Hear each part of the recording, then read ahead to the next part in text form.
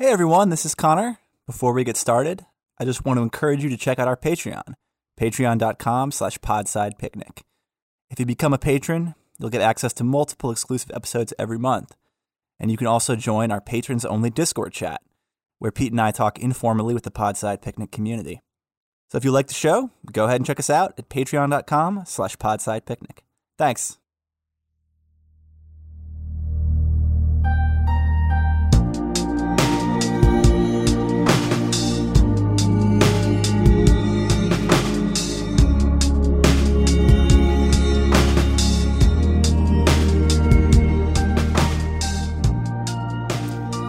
Hey everyone, welcome back to Podside Picnic, coming at you from Missoula, Montana. It's me, Connor, and you know me by now.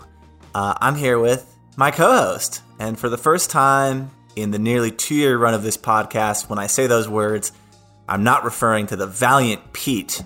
I'm actually referring to the Yuna to my Jin Sakai, that is our brand new third co-host, Carlo Yeager Rodriguez. Welcome. And the crowd goes wild. The crowd goes insane. Yeah. Yeah, glad to be on, man. Also glad to hear that intro. So we're going to be talking about is it Dark Souls 3? Wait, I thought we were doing Skyrim. Dang. Okay. I can't seem to get it straight. Just so many games these days. So little time, you know?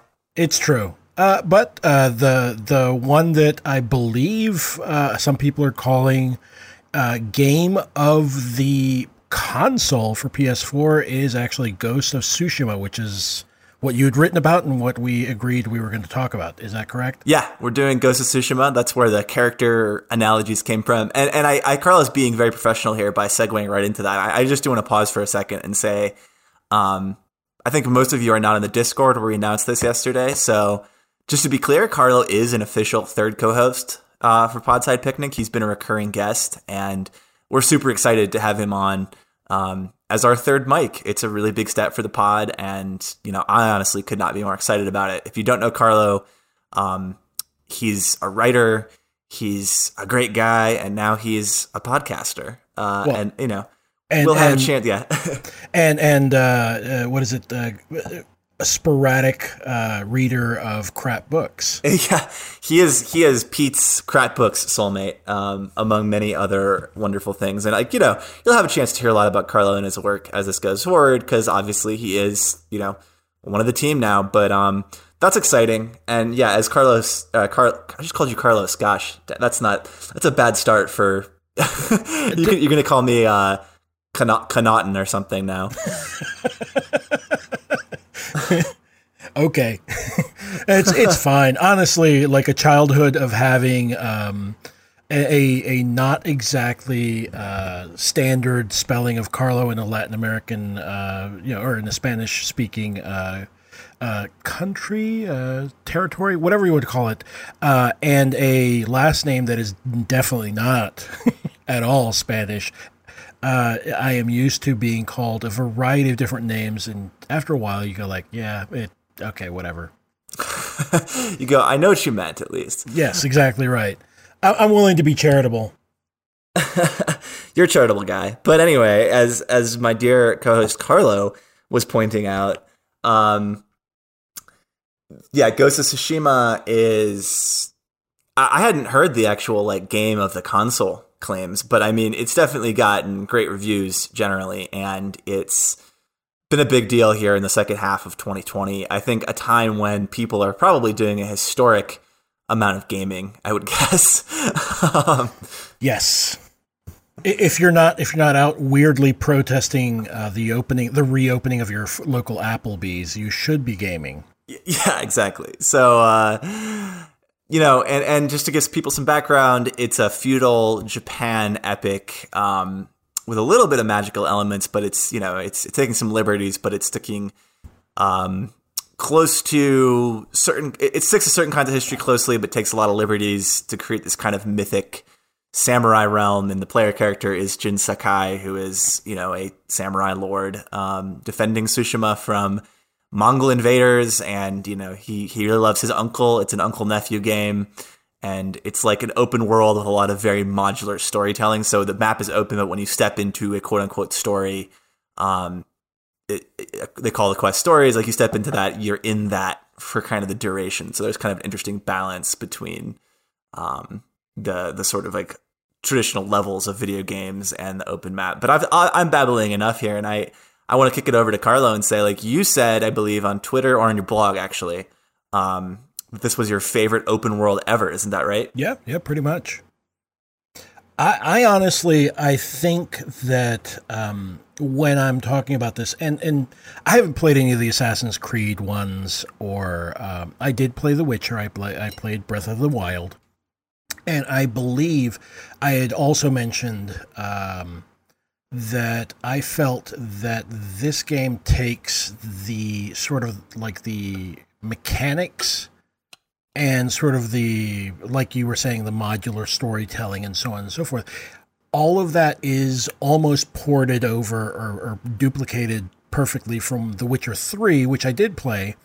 But the reason I think there's a very big difference, and granted, there's a lot of time between this one and The Witcher 3 coming out, but I think that they perfected the idea of hiding the heads-up display, so you don't have this weird frame that has all these little bars and statuses and whatnot.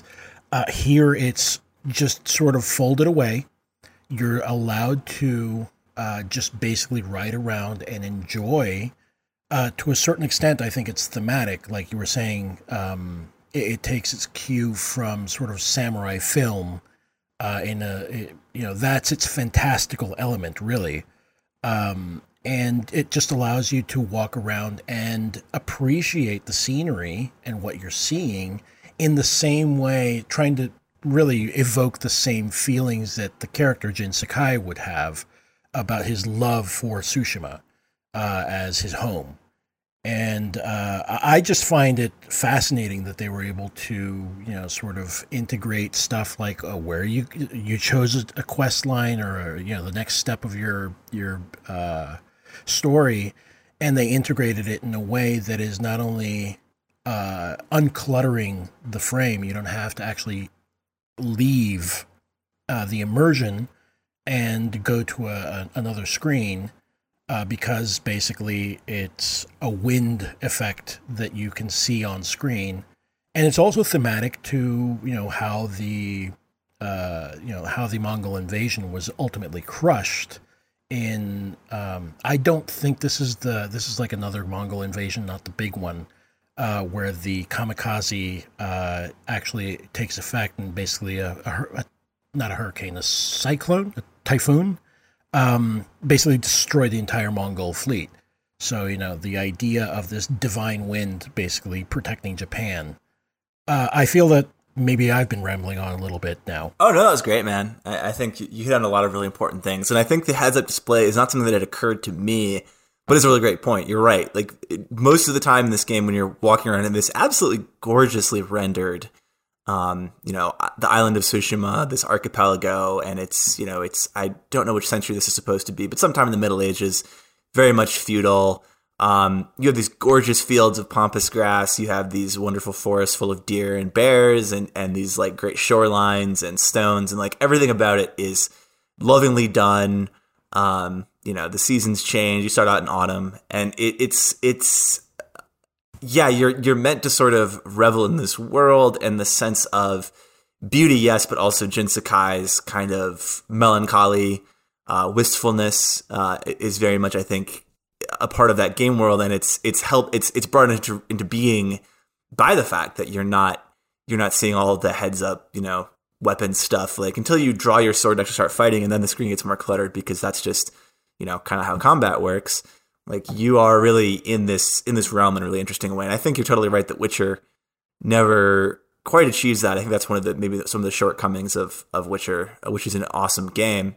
I think that the most obvious comparison for this, well, the one that's like, I think most at hand for a lot of people at least, is, and perhaps this is just like, the laziness of comparing a samurai game to another, not samurai game, but like a katana fighting based game set in a version of like a mythic feudal Japan. Sekiro from last year also had a very similar, mostly katana based combat system that was all about parrying and then counter striking, which is what you do in this game. And I think we both played that one a little bit, didn't we? I managed to finish Sekiro at least twice. Wow, and bragging rights. Well, it's weird because now I'm going back to some of the other the From Software games and finding that my reflexes are now super fast for for all the parrying that you need to do. But getting back to Sekiro, I enjoyed Sekiro a lot. I think it's honestly, I think it's interesting because it does have a sort of mythic Japan, but one that is very, very mythic. I mean, it starts out sort of very, sort of realistically. You're supposed to be like, I suppose you'd be like a ninja character, a shinobi. Yeah, shinobi, ninja. And honestly, once you get past like the first maybe stage, it immediately plunges right into sort of very fantastical, like honest fantasy stuff that is based in Japanese folklore and myth. I feel like for me to make that comparison to Ghost of Tsushima is really Ghost of Tsushima has more of a sort of, I may be misusing this, but more of a sort of magical realism feel to it in the sense that there is a slipstreamy feel that the spirits or the ancestors are, with Jin through his journey. And later on you find out that the birds represent like his mom loved birds, and he is apparently, or his house is apparently linked up to Kitsune the fox spirit and or god in, I'm sorry, not Kitsune, that's the Inari, fox. I think. Inari, yes, you're absolutely correct. So his family is connected to Inari in some way, and so those two things become like these little mini quests along the way. Speaking of, let me finish my thought on Sekiro, because I feel like Sekiro is doing a completely different thing apart from like the sort of source material, which is sort of the Japanese history and or folklore. I also feel like Sekiro is entirely, its mini game that is integrated seamlessly into the main game is that it's basically a rhythm game. It has, like, once you get into battle, it has more in common with weirdly like Guitar Hero or band, is it Rock Band, than Ghost of Tsushima at all, because basically you're there to sort of determine a pattern and a rhythm to the character's attack, like your opponent's attacks, and you're supposed to match that. So you're supposed to be hitting the right notes, if you will. Yeah, well, it sounds like that's an insight you had into Sekiro that I kind of failed to have, and probably should. Like, I did not finish Sekiro, and I found it quite frustrating, and I kind of let my roommate take over because he was very into it and he was doing better.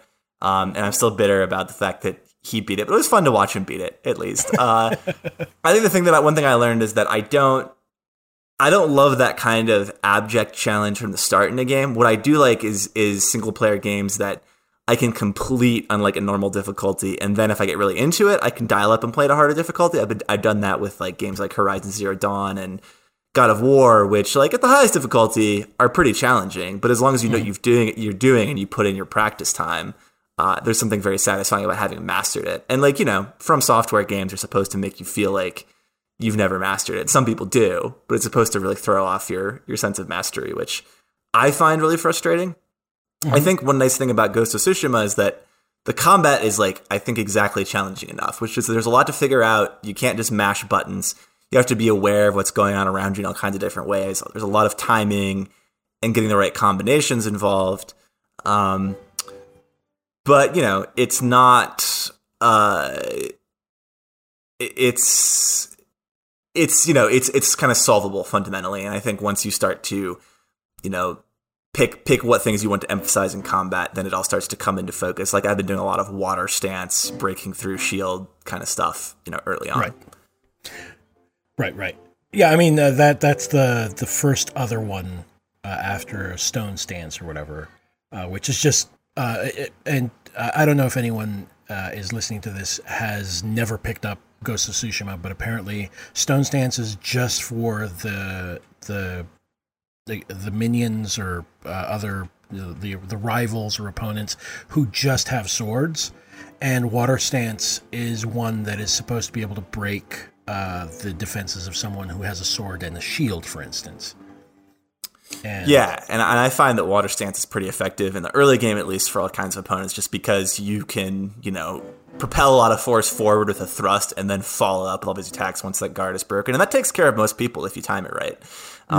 We're getting really deep into mechanics here, but it's interesting, right? Because I think that's the kind of experience I had with a game like Horizon Zero Dawn, which can be very frustrating, in combat until you sort of understand the exact kind of things you need to do for specific enemies, and then it becomes very satisfying to just sort of toy with your enemies because you fundamentally know how to beat them, which I think is, I think where I'll end up with Ghost of Tsushima. But I could also turn the difficulty up and probably have a little bit more of a Sekiro-like experience. Right. I will say, similar to Sekiro, like the penalty for messing up your timing is pretty stiff. I mean, you take a lot of damage pretty quickly if you don't time things adequately. So, right. I mean, and that they do have a parry system. And how have you had a lot of opportunities to do like the samurai standoffs or duels? Yeah, I do this as often as I can, partly because one thing, I do, and I have a pretty high success rate. Those are fun. Right. And I feel like that's the if you look at that, you go, oh, so this is exactly, like, this is sort of the aesthetic that they were going for. Like, they saw, like, some sort of, like, they mashed up all their favorite samurai movies, and looked at the samurai duels, and obviously they're very exciting. So they sort of replicated that in sort of a game format, and then probably built, it feels like they built the game around that idea, mostly. And did you, I think that you had mentioned that the stealth aspects of this weren't exactly as enjoyable. Oh, I just think it's interesting because you point out correctly the standoff is really crucial, but you can also, always choose not to do a standoff. And you can, in this game, you can usually creep around and do a lot via stealth. And the game forces you to do that at times, but also, heavily encourages you to do it to a certain extent. I think what's unsatisfying about it, at least early on in the game at a lower level of difficulty, which is how I'm playing currently, the stealth often feels extremely solvable because a lot of the enemies are fairly stationary and you just need to figure out, where they're looking. And then you can creep around and kill a lot of them with almost no challenge whatsoever. And that's fine. That's not really why I'm playing this game. I want to be a samurai. And so much of the narrative is the tension between Jin's samurai background, his loyalty to his samurai mentors, and his need to fight asymmetric warfare. And I'm down for both, but I think fundamentally it'll always be more fun for me to be kind of in a sword scrum, and taking a lot of enemies on, in that kind of muscular tanking way. And maybe at higher difficulties, the stealth gets a little bit harder. Maybe later in the game it gets harder, but I just haven't gotten there yet. It just feels a little bit. I guess it's the game's doing what it wants to do, which is make me feel the way Jin feels, which is that sneaking up behind someone and stabbing them in the neck is kind of cheap. Yeah.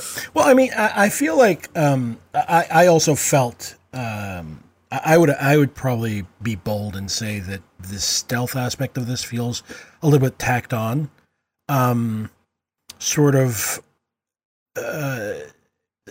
to create. I feel like it was added on to create this semi-false branching of like dramatic conflict, between Jin and his uncle Lord Shimura, who is an honorable, like he's the steward of Tsushima Island.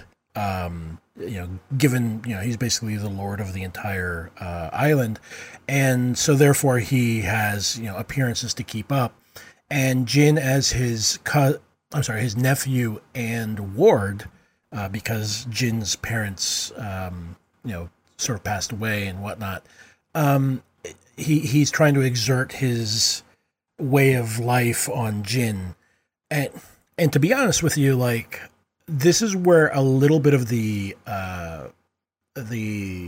sort of samurai film aspect of it sort of deviates from what they have in the game, which is the sort of flattened out and sort of simplistic idea that the samurai are the samurai of the films and not real historical samurai who would use basically, if you read Book of the Five Rings, anything that will give you victory is considered honorable after the fact, which makes the samurai sort of a little bit scummy and not quite as honorable as they're played out to be in the movies. Right. I mean, and as writers, we can both appreciate that, like, that highly abstract, ornate idea of samurai honor that we see, especially in Kurosawa movies. And I think to take a detour, I think you made a great point. It's just that this film is not about history. It's about Kurosawa movies. I mean, other samurai movies, yes, but mostly Kurosawa, I would say. Yeah. It's about that, kind of porting that onto the history of Mongol attempts to invade Japan. And that's great. Like, I'm a big Kurosawa guy. I'm all for that. But I think to your point about, like, that kind of honor positive in those stories, that honor is fascinating to storytellers and very useful, because anytime you have kind of a well-developed device that will let you get characters to do counterintuitive things, that will go against their sort of most basic, most obvious desires, by which I mean they will choose to kill themselves for sort of, highly conceptual reasons, or they will eschew winning a victory, or they will fail to save someone or do something they might want to do, or deny a love because of their loyalty to this ideal. Anytime you have that as a writer, it's great because it allows you to disrupt, kind of the basic intuitions about your story and create all of these oppositions and tensions kind of come into being organically from that, as long as the sort of the ideal itself is convincing and interesting enough. And I think that's, I see the temptation of that. I think you're also right that it's a romantic thing, and it's a narrative thing, and it's a mythic thing over and above a historical thing. Because at the end of the day, samurai were warriors fighting a lot of wars against different kinds of enemies, and they had to win the wars. You don't win wars through abstractions, right? Yeah, you definitely have to get down and dirty to, basically win.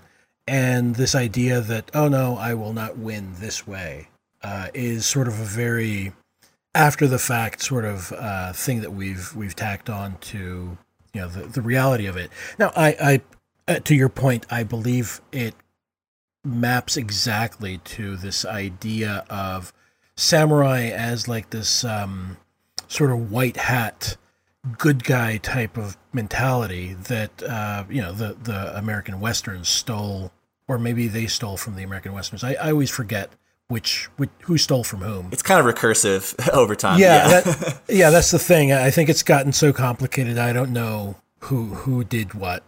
Anyway, the point is that I could see that, and more so, I feel like it was a missed opportunity to have Lord Shimura maybe have some lines about how this looks for him before his shogun on the mainland, and how this looks for him amongst his vassals, for his nephew to be out there just being a loose cannon. And I don't feel like that's really, if that was the intention, I don't feel like it's ever on screen or on the page. In the dialogues between Jin and his uncle. Yeah, and I think when you say tacked on, this is good kind of storytelling, craft talk, because like for instance, Jin, and I'm not as far as you, but like there's this guy Sensei Ishikawa who is the master archer, and I believe also technically a samurai, and has the really stodgy code, and he's that kind of infuriating, curmudgeonly sensei archetype that you see in these stories so much. And he did not make it to the battle where most of the samurai were wiped out on Komoda Beach, like in the first like opening cutscenes of this game. And and now his big priority is hunting, at least early on. And I'm sure there's twists and turns to the story, but initially he's like hunting this former student of his, this woman who he taught like his way of the bow, and she's a master archer, and she's in his mind, at least early on, don't spoil it for me, like sided with the Mongols, and he's furious about this. And then he also, like, where the incongruities come in is like when Jin goes on stories with this guy, they're like ambushing the Mongols and using asymmetric tactics and doing all these things with arrows because it's the archery storyline.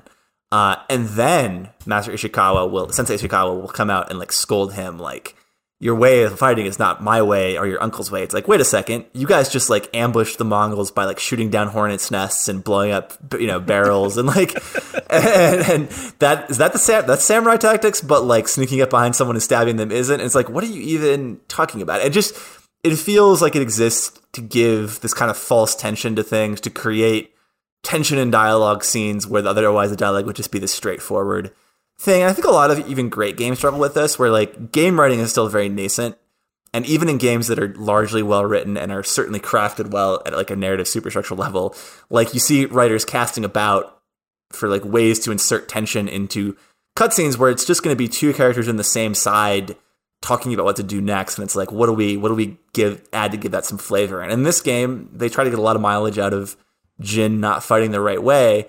But it's, as you said, it's not really instantiated in the game. And in the game, the fact that you're going to fight a bunch of different ways makes perfect sense. So, yeah, that's a long way of saying you're right. Yeah, I mean, I feel like the game is trying to nudge you into going the samurai route simply by making it look super cinematic and cool and badass. As with the standoffs and the different types of duels and stuff like that. So, I mean, I think they're trying to do that, but yeah, I don't feel like the stealth is really a developed aspect of this. It's not integrated into the story in a way that feels really satisfying and unified. But that's the way it is. And to your point, like, I feel like I think there was enough already, with the idea that, as speaking of writing, if you have a character who has internal conflicts on how to do this or that, Jin's story, as you'd mentioned in your newsletter, folks sign up for that one. If you're talking about his quest for revenge, he's trying to avenge like Komodo Beach for him is like, the Vietnam vet in American movies after the 60s. So he's going out and trying to avenge his fellow samurai, and he's conflicted on how to do this correctly. And as a sort of an extension of how you would dramatize this, you then have those conflicts externalized in the different characters that he talks to. Yuna, for instance, who comes from a lowborn background, is perfectly fine. She's like, yeah, whatever it takes to save people. If you need to fight dirty, then that's the way you need to do, and be quiet about it, and, skirt around the edges and assassinate people. Master Ishikawa is like, well, if you need to kill people from the distance, that's the way it is. And then you just have all those viewpoints sort of contrasted with the correct, quote unquote, way that his uncle says. I think that's enough. Yeah, I think it ultimately works just because Jin is kind of an everyman in certain ways. He's a fairly, like, I won't say one-dimensional, but like kind of like two-dimensional character, because he has these internal conflicts, a lot of which are about sort of guilt and wistfulness about the fact that like his father died when he was young, and Jin feels like he should have done something to save him, and then his uncle is missing early on, at least. And then other than that, Jin is like incredibly upstanding, incredibly brave, incredibly dutiful to the point of heroism in all of those areas, and is just an excellent fighter who is active in the sense that like he knows what he wants to do, which is defeat the Mongol invaders, but he's also very passive about anything specific that's going to happen. And so he just kind of lets other characters imprint things on him, like Yuna initially, who saves him and leads him to safety. Ishikawa, you know, talking about the teaching him about archery and sort of his whole arc. And then you have people like, there's some interesting things here about politics, like, you know, Lady Masako, who's a fellow noble from a different clan, and her family's been murdered in a kind of, you know, an opportunistic insurgency by some people that have worked for her, and, you know, Jin's helping her with that. And again, I'm not very far in it. It probably gets more complicated, but it's like that you're touching on sort of political issues about class and hierarchy that Jin's never going to reflect on his own, right? He's just going to kind of charge through, and other characters are going to have to do it for him. And then you have this guy, Kenji, who's like the comical, goofy character that you see in a lot of Japanese stories, kind of the person who everyone is kind of kicking with their sandals all the time, because he's like he's a sake brewer, and he's trying to make a buck. And yeah, like he's obviously a merchant, which if I'm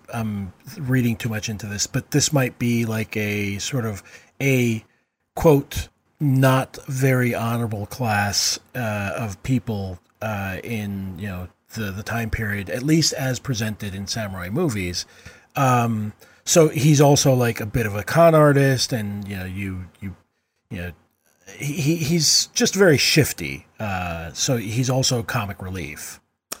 Yeah, and through him, you know, Jin experiences a different side of this world, which is someone just trying to make a buck and get by in the midst of this horrific war that's going on. So, you know, Jin is this figure of myth who kind of wins his way with only the sort of the simplest and most heroic of motivations, kind of wins his way through this world, and other people reveal complexities. I don't know that they necessarily reveal much about Jin, because Jin kind of is the same dude, and I think the game's attempts to make him a little bit more dynamic, I don't necessarily buy, just because we've discussed how we don't think that him choosing to learn stealth combat is that kind of seismic of a shift. I would also argue that circling back to the writer's dilemma, right? Whenever you have a protagonist character who is going to be the stand-in for the player, and this also applies to the reader, you know, like especially in sort of hero's journey / fish out of water narratives, you are, by necessity, I think, as a writer, you're probably going to reach easily for the sort of blank protagonist, where they don't have a lot of surface detail or even deeper detail either, because they're just a sort of a blank space for the player or the reader to insert themselves into the narrative and see themselves reflected in, you know, whatever the heroism is, or whatever, you know. Yeah, exactly. Jin presents a bit of a blank canvas, and, you know, it's just a vessel that lets you explore this world, which I think is one very honorable choice in video games, because there is quite a bit to explore. You know, whereas Geralt in the Witcher games, I think Geralt certainly has more definite qualities. At least by Witcher 3, he has so many tangled loyalties and past histories with characters that alone kind of gives him a texture, and indeed literal and figurative scars in a way that Jin, like, you know, Jin has his traumas and his pains, obviously, but he's also like, he's just so purely a hero, at least thus far in this story. I mean, and I'm told that's likely not going to change very much. Here's a question that is kind of out of left field, but I found interesting. How old do you think Jin is? Like, you could make a case for him running a pretty wide gamut of ages, I think. I would peg him as like mid-20s. He definitely feels a little older than teenaged. But also, given his relative shelteredness, being of a samurai class and of noble, you know, background, I would probably peg him around 25, 26. He's not yet fully formed. Yeah, I think that's a pretty good guess. I think you could make a case for him being a little bit older, or even a little bit younger, pretty easily. It's tough to say, because like his, you know, sort of his path to adulthood is one that is so, subsidiary and indeed subservient to older people in this hierarchy and to a sense of duty.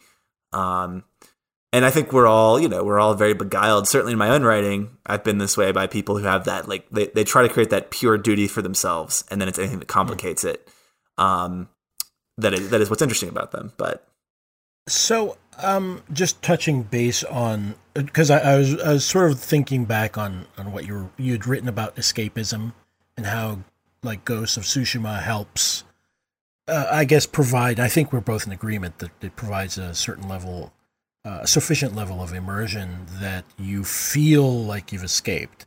And it strikes me that apart from the mechanics, there are actually mechanics in the game that are completely aesthetic, that sort of speak to perhaps not Jin's character, but definitely like little quirks and stuff like that. Like you can play the flute, and the flute changes the weather, but the weather doesn't have an actual, that I can see or can experience, any effect on, how you progress through the world. The same thing, like if you are done with your duel or whatever, you can have Jin sort of flick away the blood, in that samurai movie sort of way, before sheathing it.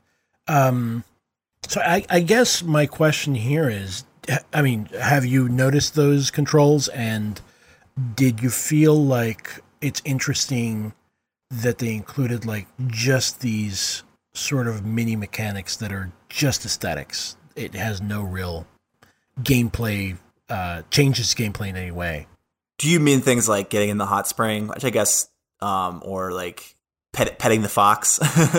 Well, those are also, I think you're right. I think they would speak to immersion, but like, on the D-pad, if you swipe left, you can suddenly play the instrument that you have, like the flute or whatever. Oh yeah. And then if you play the flute, that can change the weather and so on and so forth. And if you swipe right after a fight, it basically, if you're holding your sword, you will flick it or do some sort of blood cleaning maneuver before sheathing it, which is, like I said, very samurai movie type of thing.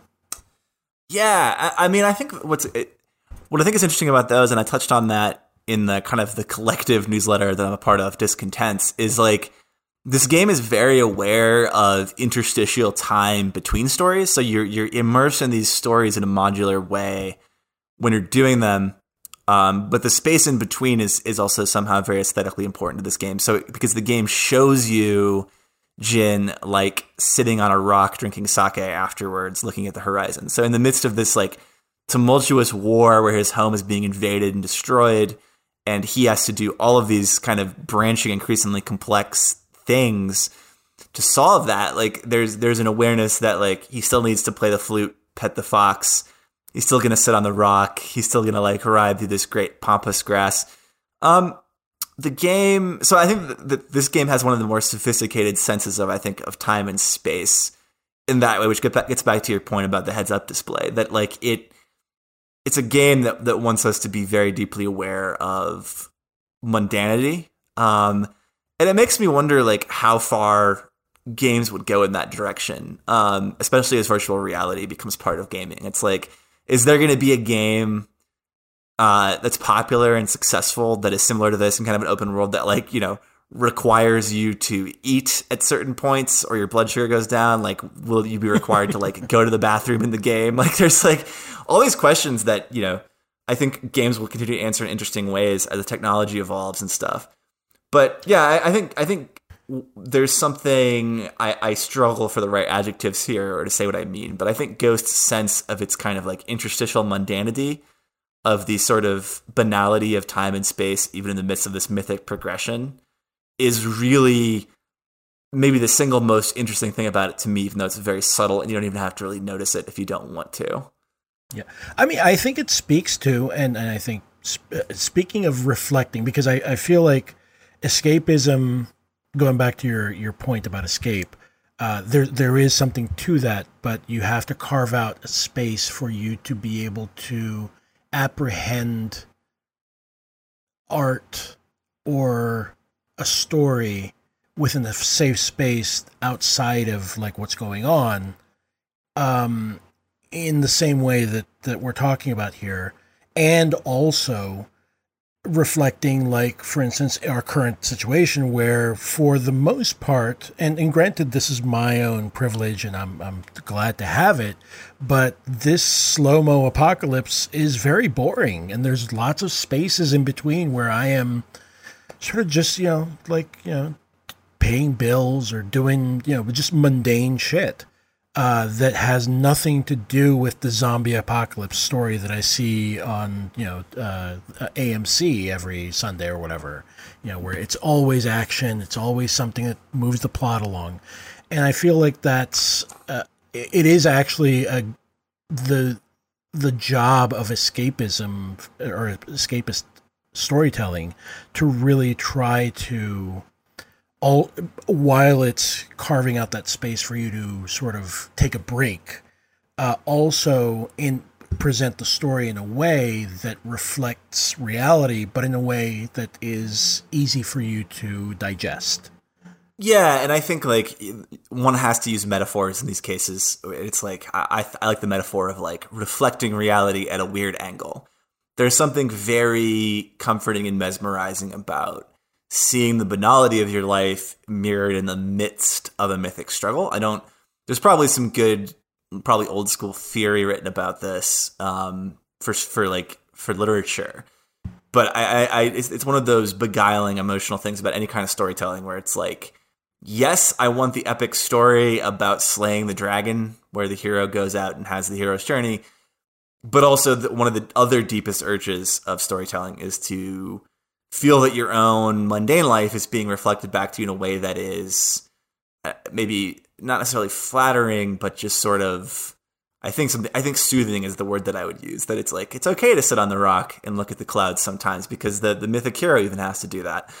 I think that's one of the pleasures that we're seeing here. And that I think is kind of the promise of these really immersive game playing experiences. Yeah, I mean, honestly, I feel like this is, apart from the console's capacities for being able to render something less or more realistic, I feel like if I were to compare this with another game, an open world game, it would be sort of Breath of the Wild in the sense that you do get this feeling of wanting to wander around and explore the world, but at the same time, I feel like Ghost of Tsushima does have like this weird zen quality to it where you are perfectly fine. In fact, I never gallop anywhere. I just sort of trot my horse and just pan the camera around and just take a look at everything that's happening, even if I'm going, even while I'm going to the next leg of my, modular story or whatever.